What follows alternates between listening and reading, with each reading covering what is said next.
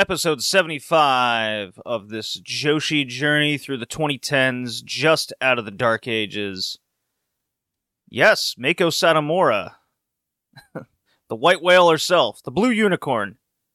We get to see a Mako Satomura match. Main event, and yes, the first Sendai Girls, Senjo is here show that we've done. It's taken 75 episodes for us to get a DVD, a set, and a show worth discussing on this 2010s journey.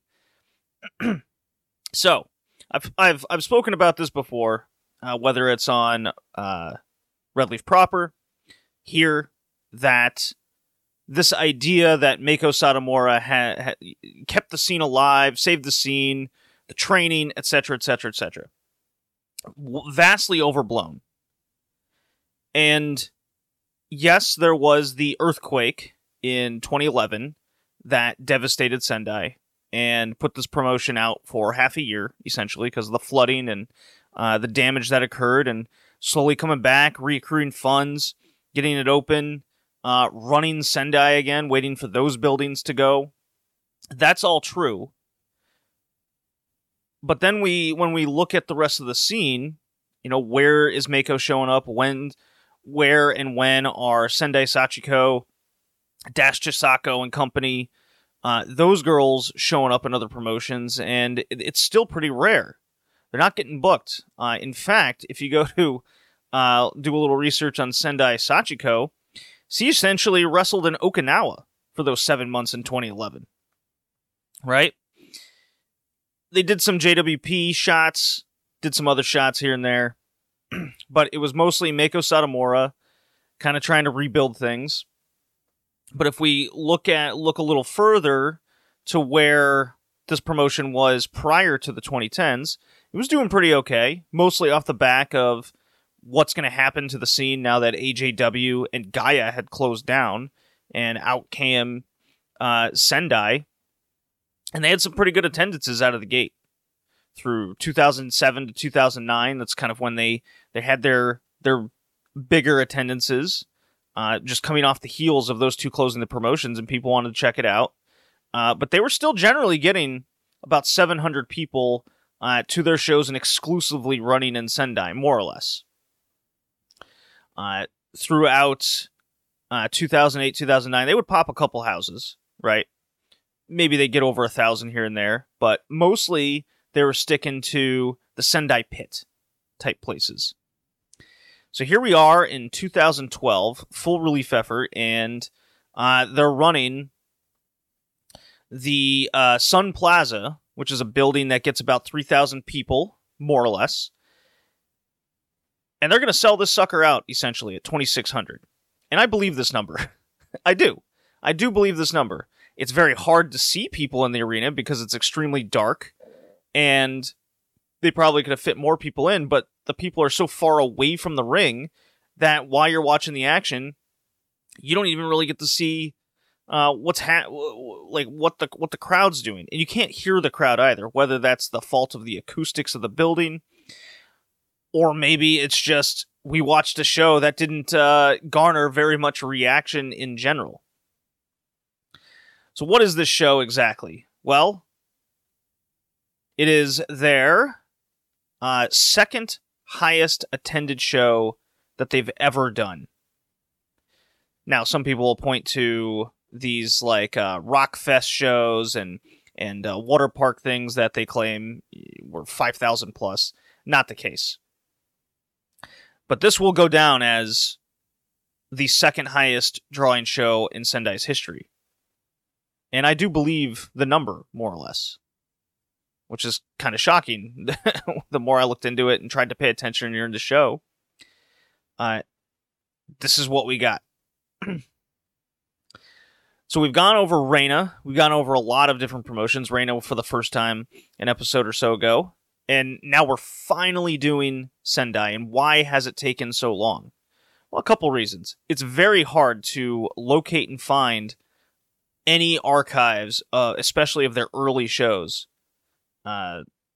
this time in particular, that we're currently in.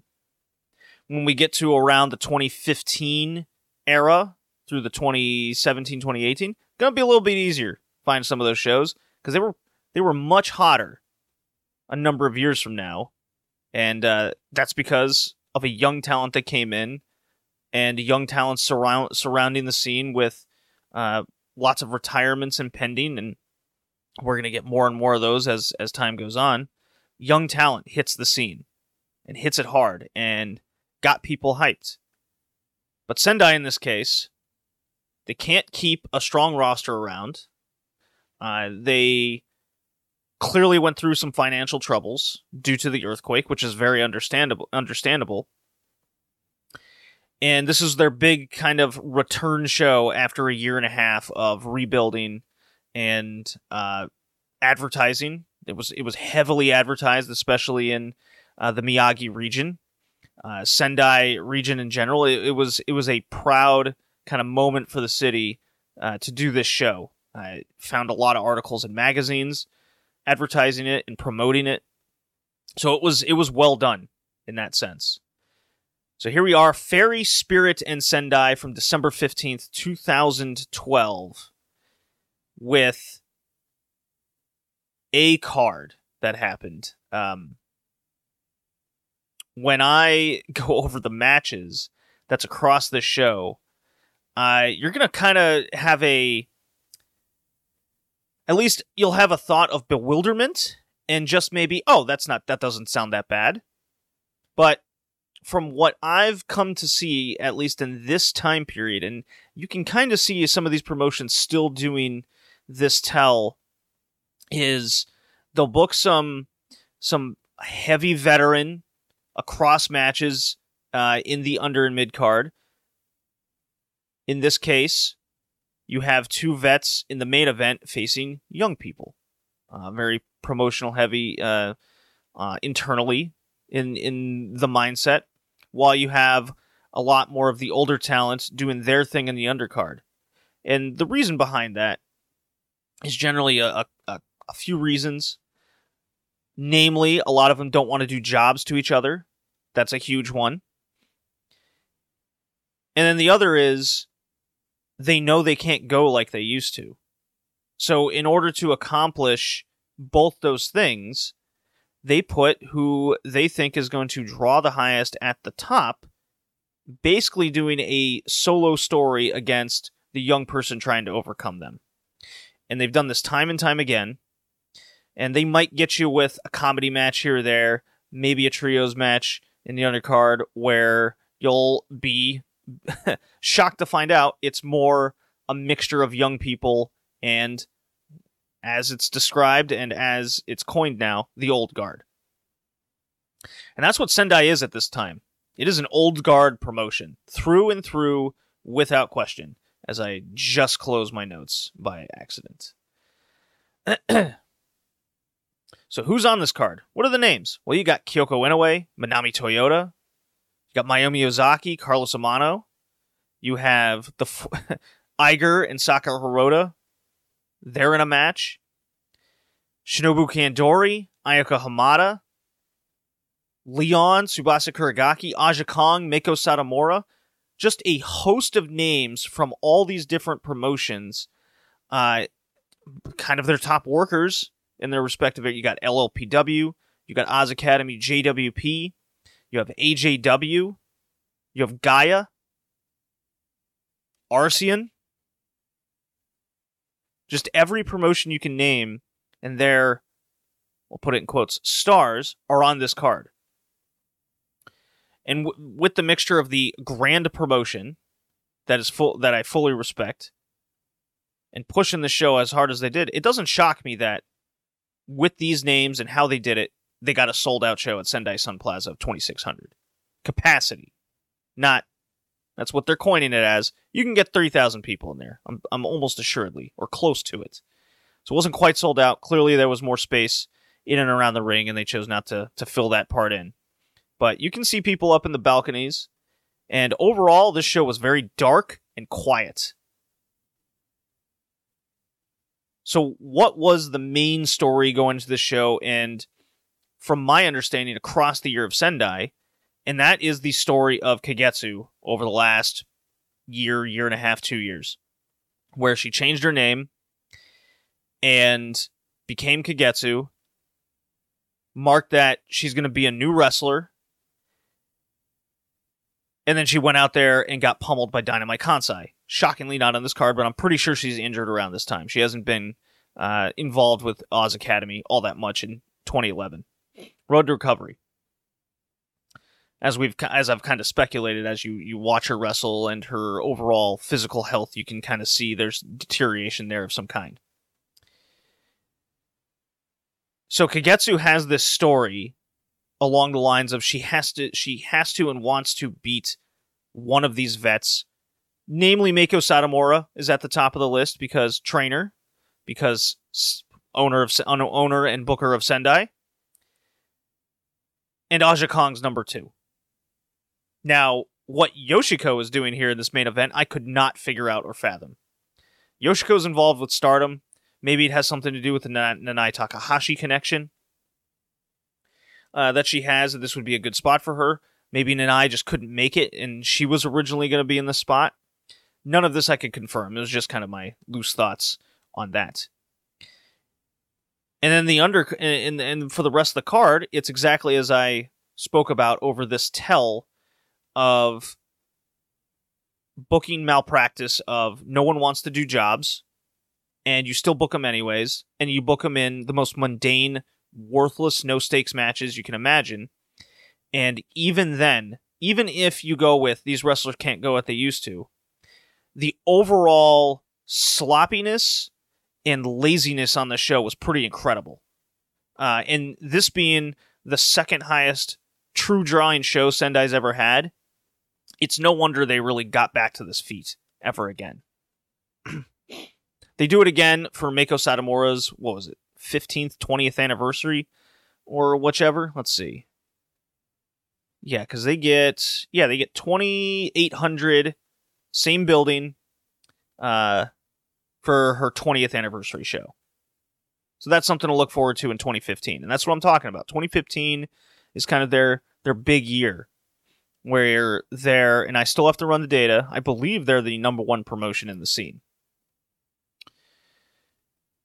And that is something I'm working on. On the side, diligently, is putting together my Joshi stats, and I'm taking most of the data from WrestlingData.com that I can get. But for those that aren't following along or listen to RLR proper, and you're into this journey, what I do is I take the attendances, only the shows that get 300 plus, because I think that's a number of truly, quote-unquote, drawing in the Joshi scene. It's a lower number, and generally when the promotions get a number of that minimum, they tell us. At least in the time, and there's going to be a time when promotions like Sendai themselves here stop keeping track of attendance. They stop announcing them. And what do I always say for those listening? If you're doing well, you love to announce the numbers, and if you're not doing well, you hide the numbers. You don't brag about something bad. You brag about something good. So Sendai. Here we go. Fairy Spirit, the first show. And we start off with Kyoko Inoue, Rei, and the young Sari taking on and defeating Manami Toyota, Nana Kawasa, and Rabbit Miyu. Now this match comes very shortly after Manami Toyota accidentally breaks the shin bone of the young wrestler that inevitably retires, now Komatsu, on the Oz Academy show we just covered from the Ran Yu Yu retirement show. So Manami Toyota turns this around about a week later, and she's in the opener here. Still doing dives, still doing Manami Toyota things. And yet, booking Rabbit Miyu across the scene still perplexes me. I get that she's probably a fan favorite of sorts, and she's not really being booked strongly through a lot of capacity, but boy, she gets a lot. She gets a lot of bookings. So credit to her.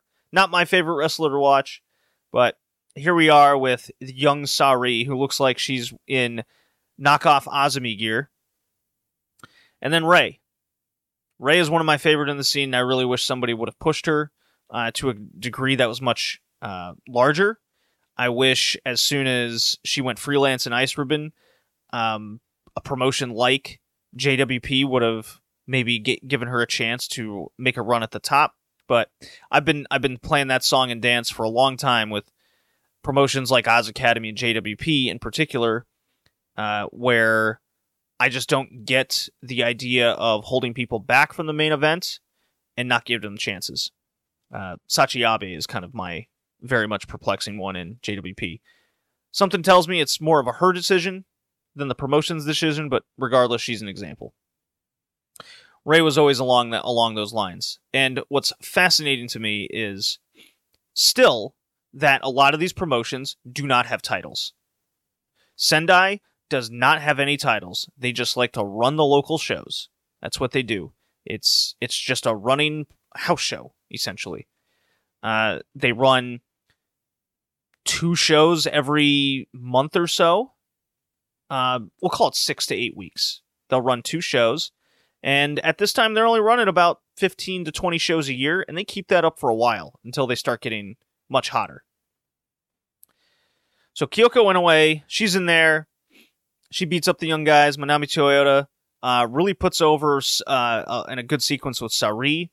And Manami Toyota, very selfless when it comes to these things. She's not afraid to do that. Kyoko, to her credit, did a little bit with Nana Kawasa. Not really sure why her exactly, but maybe because of the whole powerhouse, and who knows. Ray was very much absent throughout the most of the match. And remember, these DVDs do cut out things here and there, but it's usually through like rest holds and outside brawls. So I do feel like I got to see the important stuff on this show. The match ends with Kyoko Inoue just giving Nana Kawasa a lariat and pins her 1, 2, 3. Not much going on here. So then we get the next match. It's a 10-minute match between Carlos Amano and Mayumi Ozaki. You may remember these two battling in Oz Academy for the title and going to war. Carlos Amano, Queen of Headbutt style. Can't imagine why she retired early. And Mayumi Ozaki, Queen of something. Queen of Badassness. I don't know. Well, this 10-minute match on this journey in the Joshi 2010s is the worst match I've seen from either of these two people. Mayumi Ozaki left the cronies at home, so it was just her and her chain, and Carlos Amano trying to do headbutts. And when I say this might be less than a 1-star match, I do not kid you. They botched or missed or flubbed on just about every move that you can see in this DVD. And there were so many cuts and so many misses. They constantly missed each other throughout the match. I have never seen anything like this.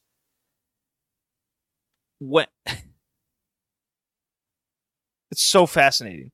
Like, just something as simple as Ozaki doing her just spinning axe handle that she does, where she knocks him down. She attempts this 3 times, and it progressively gets more and more away from Amano's face and chest, where by the 3rd time, she's swinging like a 50-mile-an-hour changeup had fooled her 60 feet early, and it's incredible. All the way down to Amano coming off the ropes. Ozaki has the chain, and then she just throws it at her, and it like hits her knee. Like she can't even throw the chain that she's so accustomed to properly at her opponent. It is a disaster of a match that they end up like looking at each other and wondering what to do multiple times. They just go, all right, we'll just hit the ropes and try again. Oh, missed that. Try that one more time. An astounding atrocity of a match. Half a star. And I still think that might be generous. Ozaki pins Amano like it's yesterday's Burger King. Just puts it in the trash and forget any rivalry that they ever had. Horrible. What a horrible match. So we have the kind of basic opener trios match, which I can't say it's the best match on the show, but it really doesn't do anything, and it was incredibly long, 13 minutes. Then you have this botch fest, followed by Sakura Hirota and Iger. Yes, the ghost woman, right? Hirota, the comedy wrestler, Gaia Japan, Iger. Yeah, hello PW, you know the drill. Much longer than 6 minutes 49 seconds on this clock that's listed here, because Sakura Hirota cuts a long stand-up comedy promo with very bad jokes. I actually found a subtitled message board that translated all this. But it's really just a lot of drowning on and on and on, because I really wanted to see what people thought of the show in real time. And the overall consensus is that it was a boring show that accomplished nothing. And this was their big opportunity to impress and get people back into these shows and see these stars of Sendai, if you will. So Hirota's talking about Iger. Iger comes out. They do the Ghost Girl thing. They attempt to have some... It's... Hirota will run around the ring. Iger will chase. She'll be the ghoul. Put the arms on the shoulders. Pretend it's scary. They do some roll-ups. Iger will fall on some fans when she goes outside. They'll do a little chase scene like out of Scooby-Doo around the ring. Ooh. And Iger wins with a fucking small package. Who cares? So bad. And you know what's funny? When there's memes and whatnot going around online and through other groups that watch Joshi, and they say things like, "Oh, these two are a treasure," and all this. Well, there's 2,600 people in this arena, and you hear like 3 people laughing. Okay, it's not a draw. It's not interesting. It's in the mid card. It stinks. It stinks. So we're already in halfway at the card. We have 2 bad matches, if you can even call one of them that. So now we have Shuri, who is on a hot streak, ending 2012. She is getting booked, and she's getting booked in protected roles of sorts, and getting put over pretty strong. Namely the Ayumi Kurihara match, right? And she's teaming with Miyako Morino. And I'm looking at this going, that's Misaki Owada. Why is she being called Miyako Morino? And it's just like a goofy gimmick, like rookie thing that she busts out every now and again. And this is the weirdest thing that sometimes happens in some of these Joshi promotions is they will, quote unquote, re-debut you in some rookie form as a callback to the past, and they'll play on it like it's comedy a bit. And the way I took this was Misaki Owada was going to lose this match to Shinobu Kandori and Ayako Hamada, of all people. These two tandem. And Shuri was protected, so Misaki Owada had to do the job, and she didn't want to use her name. Presumably, I'm doing a lot of presumptions here, presumably that when it shows up in like newspapers or Shupro, that it's not directly tied to her, and they're like, oh, they did a gimmick, it's alright, it doesn't like count towards what she's doing in Wave, or her actual Misaki Owada character. Some sort of protection there. And so Hamada and Kandori work this match like they're beating up a rookie. So it's Ohada just selling, maybe a dropkick comeback, and then it's no sold, and Shinobu Kandori is doing her I can get you at any time little gimmick routine, and the age has caught up to Kandori real quick at this point in time. She's not as muscular as she is. She's got the blonde hair. She's moving real slow. Ayako Hamada, she's still doing moonsaults and the stuff. Her knees haven't gotten to her yet. So she's still doing very well. And the match was very boring. extremely boring. A lot of just bad mat work. Shinobu Kandori putting in basically zero effort. When I talked about a lazy effort going on, this is who I was talking about. And she bogs down this match to a crawl. 10 minutes and 43 seconds to see Hamada hit a moonsault on Miyako Morino. Look, Shuri gets one armbar attempt on Kandori, which she pretty much immediately gets the ropes. Kicks Hamada a few times, but Shuri is essentially absent for this. This was the Masaki Owada sell-fest for the vets, and Kandori's, ego in the match just being in the way. Not good. And this crowd was toast at this point in time. So on to our semi-main event. Dash Chisako and Sendai Sachiko taking on Leon and Tsubasa Kuragaki. 17 minutes, 28 seconds. Oh my god, a real match. Can you believe it? And this was a good time. I thought this was easily the best match on the show, namely for the energy and excitement level. Now, the crowd really didn't care because it's essentially a repeat matchup of the JWP Tag League The Best from earlier in the year. And Sendai Sachiko and Dash were a great tandem in this match. Sendai Sachiko has phenomenal gear going on. They both got this ninja gimmick coming out with, complete with music. Meanwhile, Leon and Kuragaki just work it like a JWP match. You know, if I'm being generous, 1 out of 3, 2 out of 3, I could see someone going 3.5 on it. Can't really go higher than that. I'm more in the 3-star range. I thought it was just a little above average because the effort was there from the Dash and Sachiko here. I thought they did a great job. Kuragaki. Now, I'll tell you one thing that actually brought the match down quite a bit for me and why it can't really go higher for me is this was all about Tsubasa Kuragaki showing off her strength.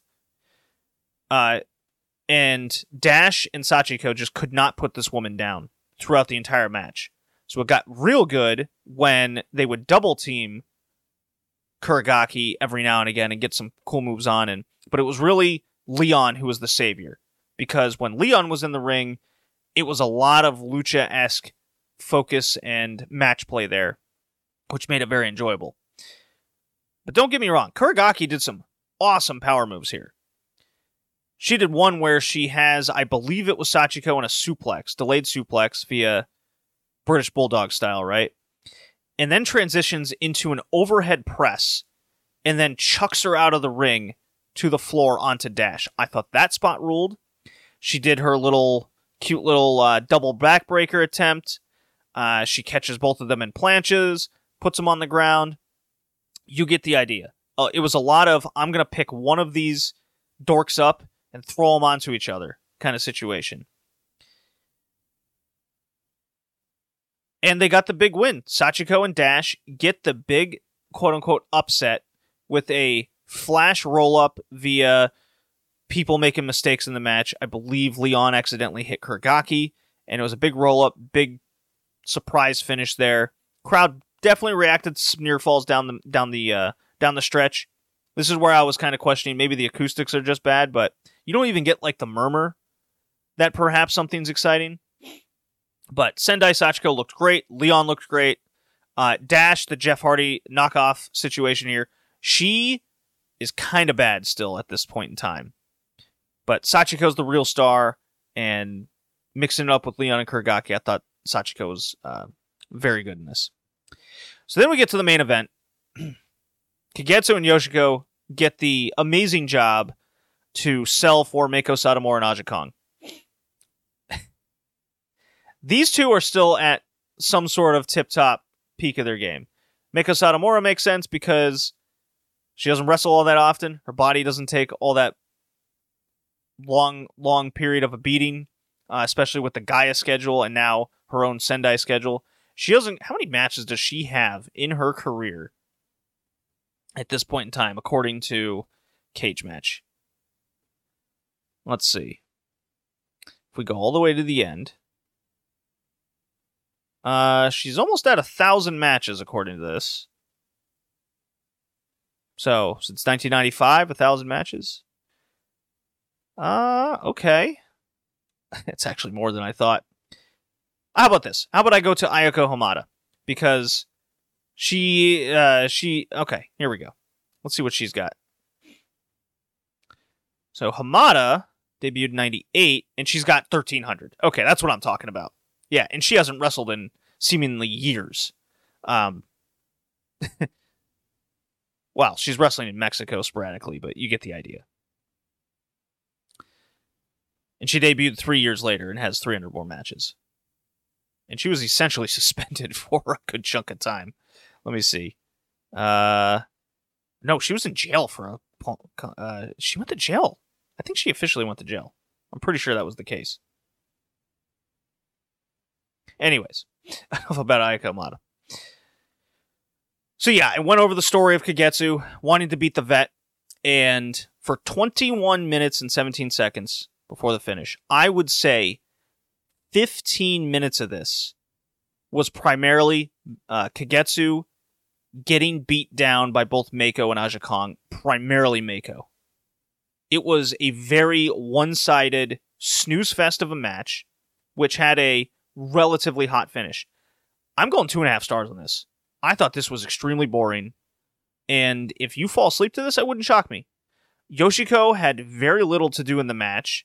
Occasionally, she'd come in and go head-to-head with Aja Kong, including at the beginning where they're literally head-to-head, and Aja Kong's pushing her back into the ropes. Meiko Satomura essentially wanted nothing to do with Yoshiko for whatever reason. Very little interaction there. It was all about Kagetsu selling and trying to overcome the veterans. Now, does Meiko look great? Yes, she does. Does Aja Kong still move well at this point in time? She does. There's a lot to like about the wrestlers involved in the match, but they certainly did not put on, I think, the accomplished match that they were looking out for. It wasn't until Kagetsu started busting out some actual moves rather than selling in the last 5 minutes where I would say this finally makes your eyes open up and see what's going down. So Aja Kong hits Meiko with the Uriken by accident. Little miscommunication spot there, very typical of Old Guard tag team booking. And Kagetsu hits the DVD on Meiko, so her own kind of finisher there, and gets a 2 count. Aja breaks it up, and immediately, and I'm talking immediately, Kagetsu cannot get even one more move off. Meiko ducks, scorpion kick, hits a DVD herself. Yoshiko breaks it up.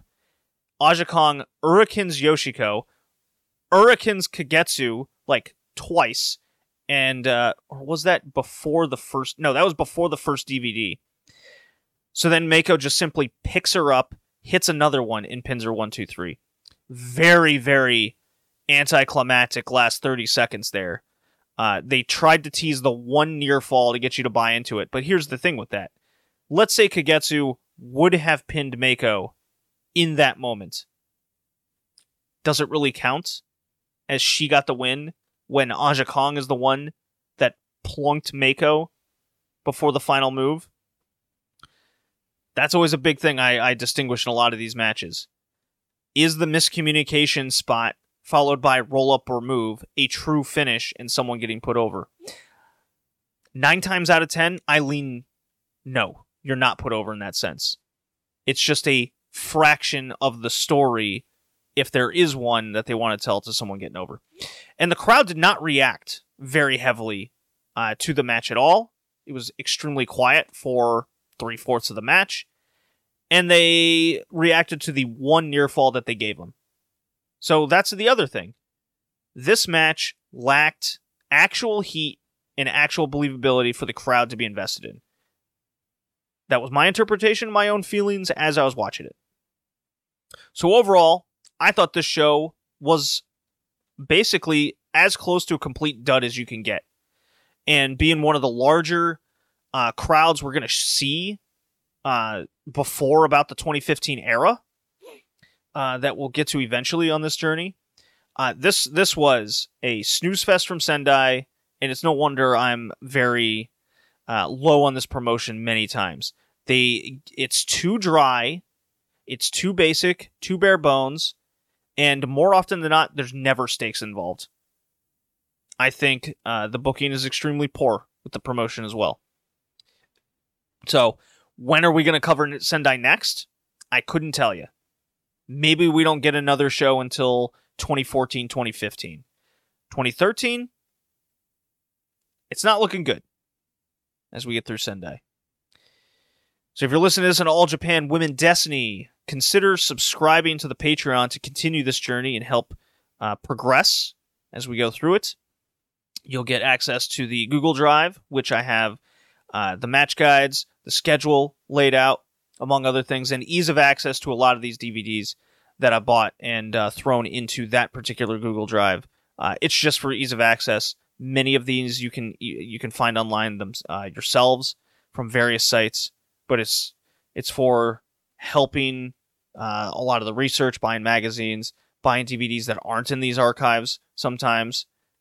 You get the idea. So that's Red Leaf Retrocast Patreon, $5 tier, $1.50 tier if you just want to help out the Joshi 2010s journey. The $5 one has the LLPW journey, among other things on there that come out on the monthly. So this was the 75th episode in the books. See you next time, everybody.